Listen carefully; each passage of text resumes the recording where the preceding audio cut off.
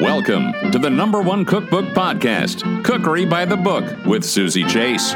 She's just a home cook in New York City, sitting at her dining room table, talking to cookbook authors. My name's Leanne Brown, and my latest cookbook is called Good Enough, and it is about embracing the joys of imperfection, both in the kitchen and out. You had me at the subtitle, Embracing the Joys of Imperfection in and Out of the Kitchen, because I'm always talking about how cooking is so hard for me. And the perfectly curated Instagram food page is hard too. So good. It is for everybody, I think. It's not for I think it's just for me. I'm the worst food photographer. Anywho, I need your cookbook. So Good Enough is the follow-up to your brilliant New York Times bestseller, Good and Cheap, and I'm so happy to chat with you again. I'm so happy to be here. So after Good and Cheap came out, you weren't finding peace and happiness in or out of the kitchen. You write in one of the essays about going to the grocery store here in New York City.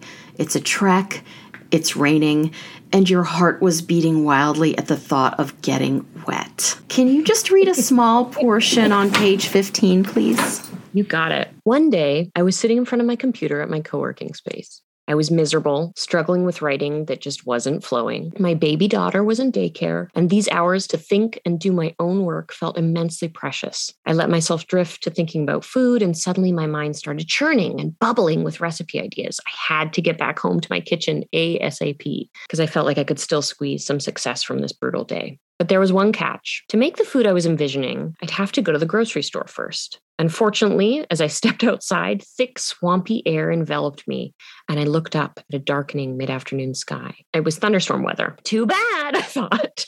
Sort of maniacally, I was really ready to go. I was loaded down with my purse, a bag with my breast pump, and my computer. I hustled to the subway. It was a lot to carry already, and I knew that adding groceries would be a struggle, but I decided I didn't care. I needed this. A few subway stops later, I walked up the stairs and out into the world again. By then, it was actually raining, those big fat droplets that mean this is a real one. This is some serious rain. So I hustled 4 or 5 long blocks. These are New York City long blocks. They take a while to the grocery store, very aware that home was still 3 long blocks from there. On the way, it began raining hard, soaking me almost immediately. And by the time I reached the store, I was running awkwardly with my bags, breast pump banging against my hip just to get inside and escape the torrent. And I was drenched. My breathing was short, and I felt a little panic. I knew this was an overreaction, but I couldn't seem to calm down. My mind was racing. I'm really wet already, and I'm not even home yet, and loading myself up with groceries will make it even harder. I can't just wait in the store for the rain to stop, or I'll run out of time to cook because I have to pick up the baby from the daycare in a few short hours. I could call a car, but it's just 3 blocks, and when it rains, getting a ride becomes impossible since everyone has the same idea. I was worrying, but I decided to just focus on my first task, getting my groceries.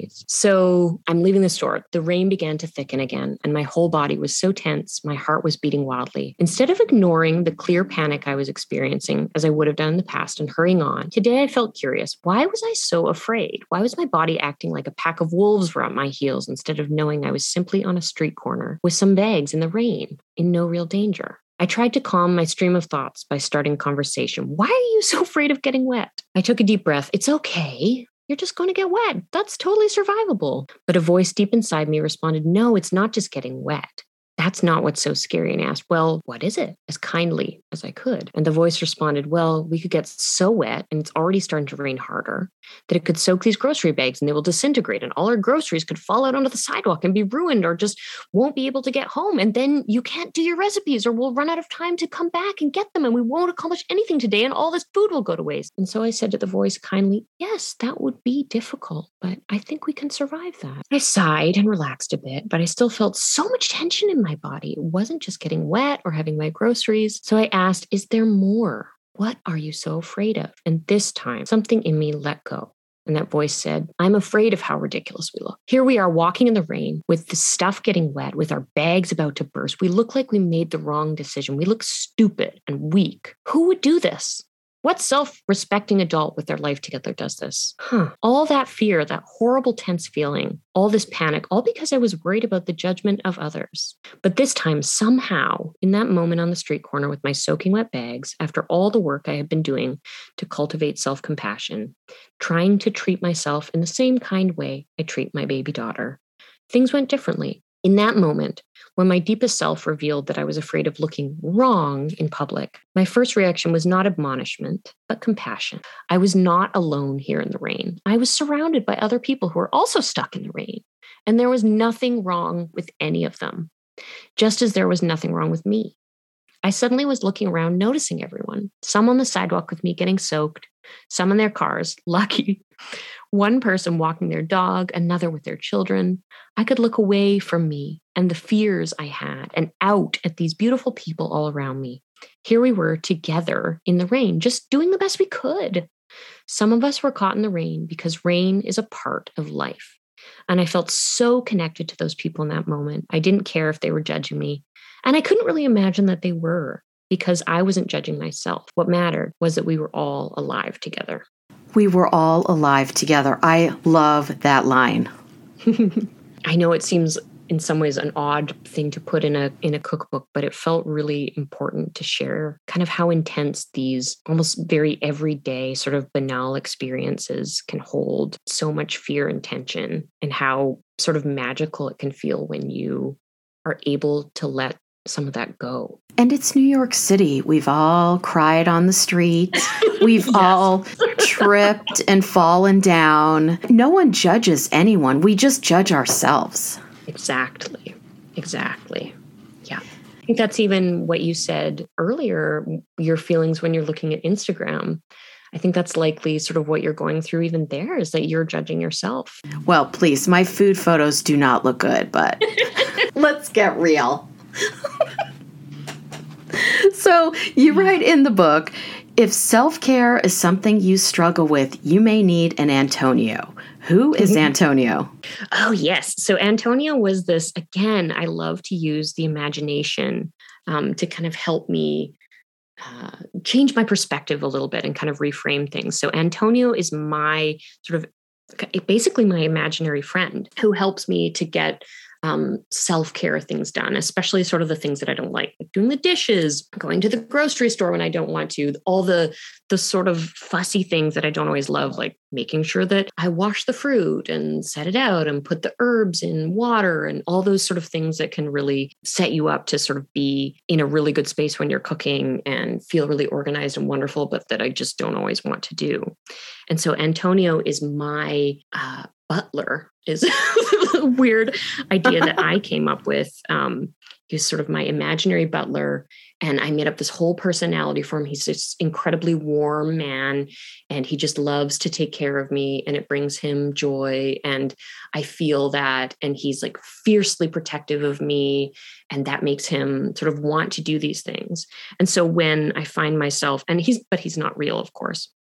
And so I kind of, sometimes when I find myself just not wanting to do tasks that really are in my interest, but I just don't want to do them, I imagine Antonio and I kind of embody him. And so I wanted to share this kind of goofy process that I do in the hopes that maybe someone could come up with their own version of that. You say cooking is great, but eating is essential. Sometimes we don't have the time to prepare a meal. In the section entitled Assembly Only, you write about levels. The first level is 0 to low effort. So what is included here? So to me, this is like I'm hungry, I'm incredibly grumpy, I need food right now sort of moment, which we've all been. And so this is like, a piece of cheese, a piece of chocolate. I love to have dates around. There's something that I really enjoy. They're so sweet and they like give you that little hit of energy. I have dips in, your hummus and carrots or salsa, tzatziki, that kind of thing. Fresh fruit, the kind you can really just grab and eat, like an apple, an orange, stuff that really takes almost no preparation. And, it's funny, again, I wanted to highlight this because so many of the people who I talk with, and myself included, who struggle with cooking sort of define themselves by like, I ought to eat I ought to eat in a certain way. Eating needs to look a certain way. It has to have 3 square meals a day, and they each have to, look like the My Plate, and they have all these standards for themselves. But that's just not realistic, I think, in the world. And I wanted to share that also, cookbook authors and food professionals, we all eat in the same way that everyone else does. The important thing is to feed your body. And there's so many times where there is not like a square sort of perfect meal available. And that's totally okay and totally normal. And in fact, if we sort of take that as the reality and we plan from there, I think we have ourselves in a much better situation when we sort of don't plan for, I will have 3 square meals a day. We plan for, no, life is often hard and we need to have things available to us so that we can eat when we need to, because that's really what's important. That's the most important kind of self-care.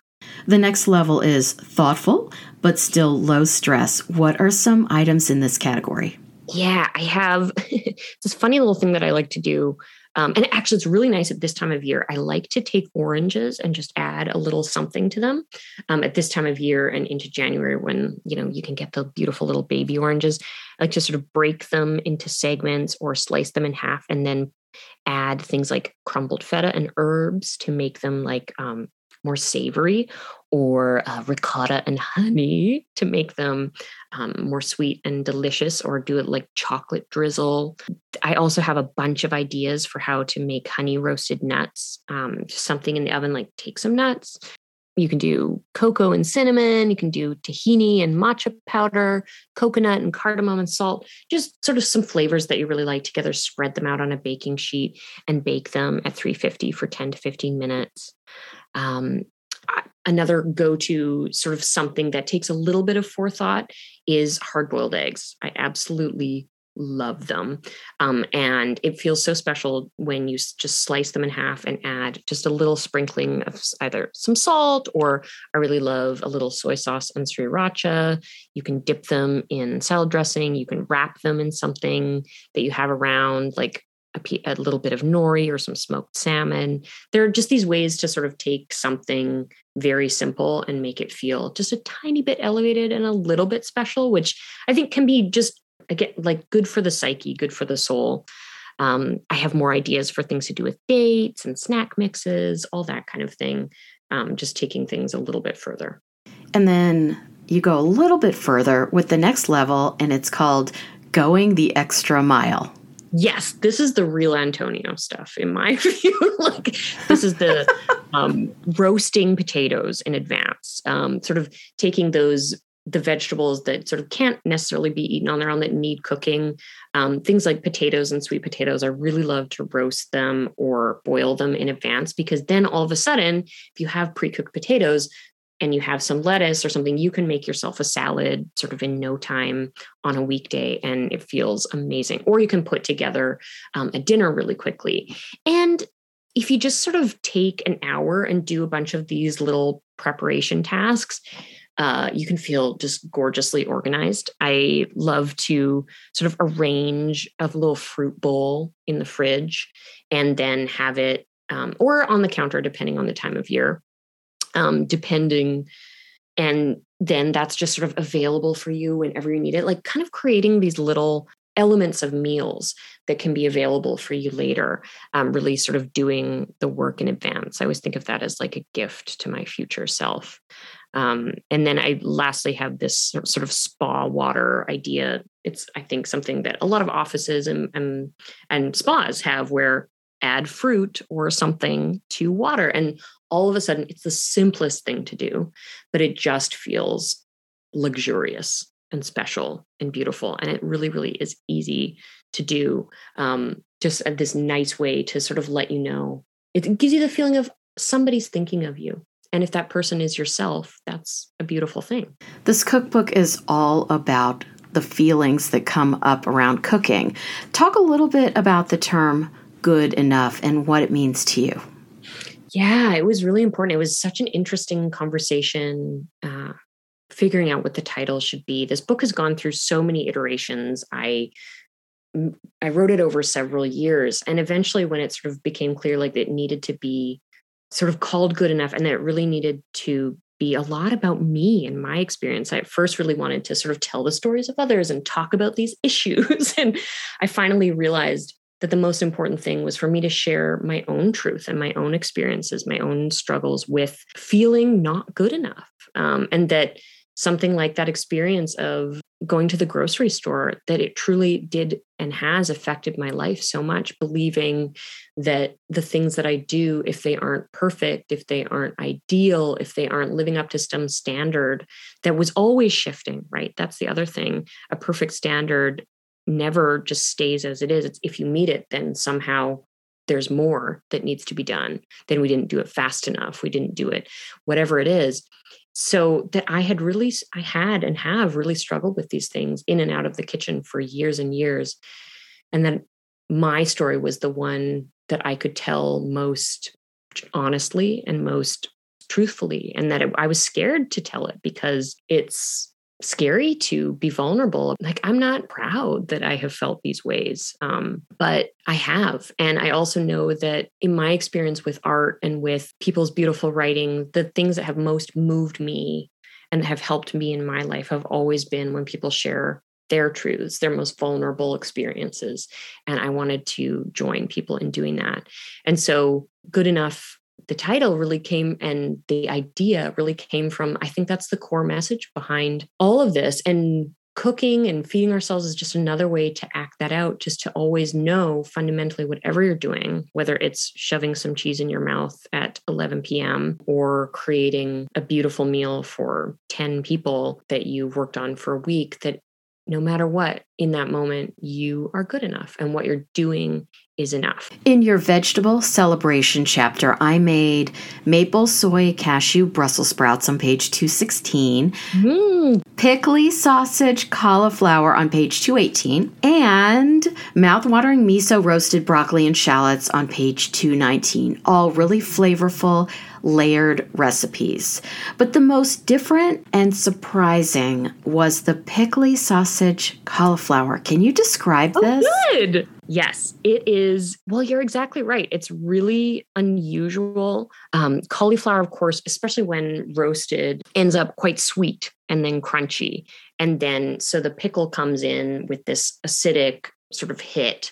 And then you have this sort of sweet yet really, really savory, crispity, crunchity experience from the sausage in there and the lemon. So it's like zingy and bright and acidic, and yet sweet and crunchy and sort of oily and umami-ish from the sausage. And it's just really, really unusual, wonderful combination. But it's all the things we love sort of in our mouth all at once. And it's all these different textures, and it's really fun, but it's also really quite simple. And just came from sort of messing around with fun little things that I have to have and love in my fridge. Now to my segment called Dream Dinner Party, where I ask you who you most want to invite to your dream dinner party and why.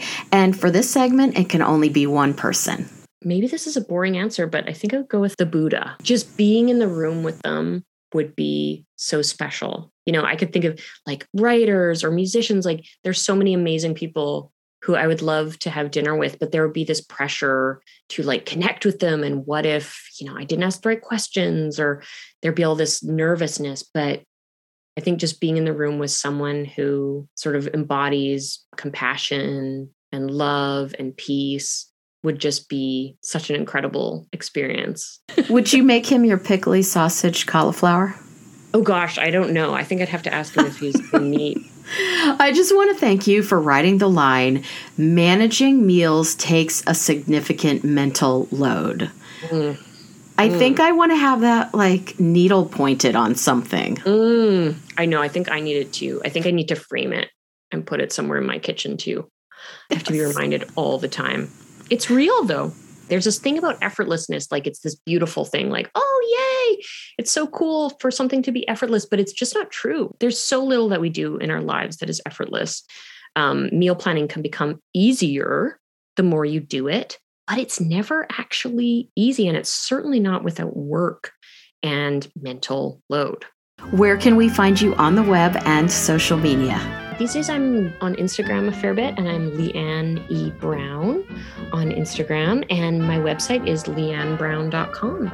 To purchase Good Enough and support the podcast, head on over to cookerybythebook.com.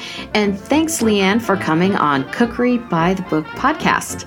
Thank you so much. This was really fun, Susie. Follow Cookery by the Book on Instagram. And thanks for listening to the #1 cookbook podcast, Cookery by the Book.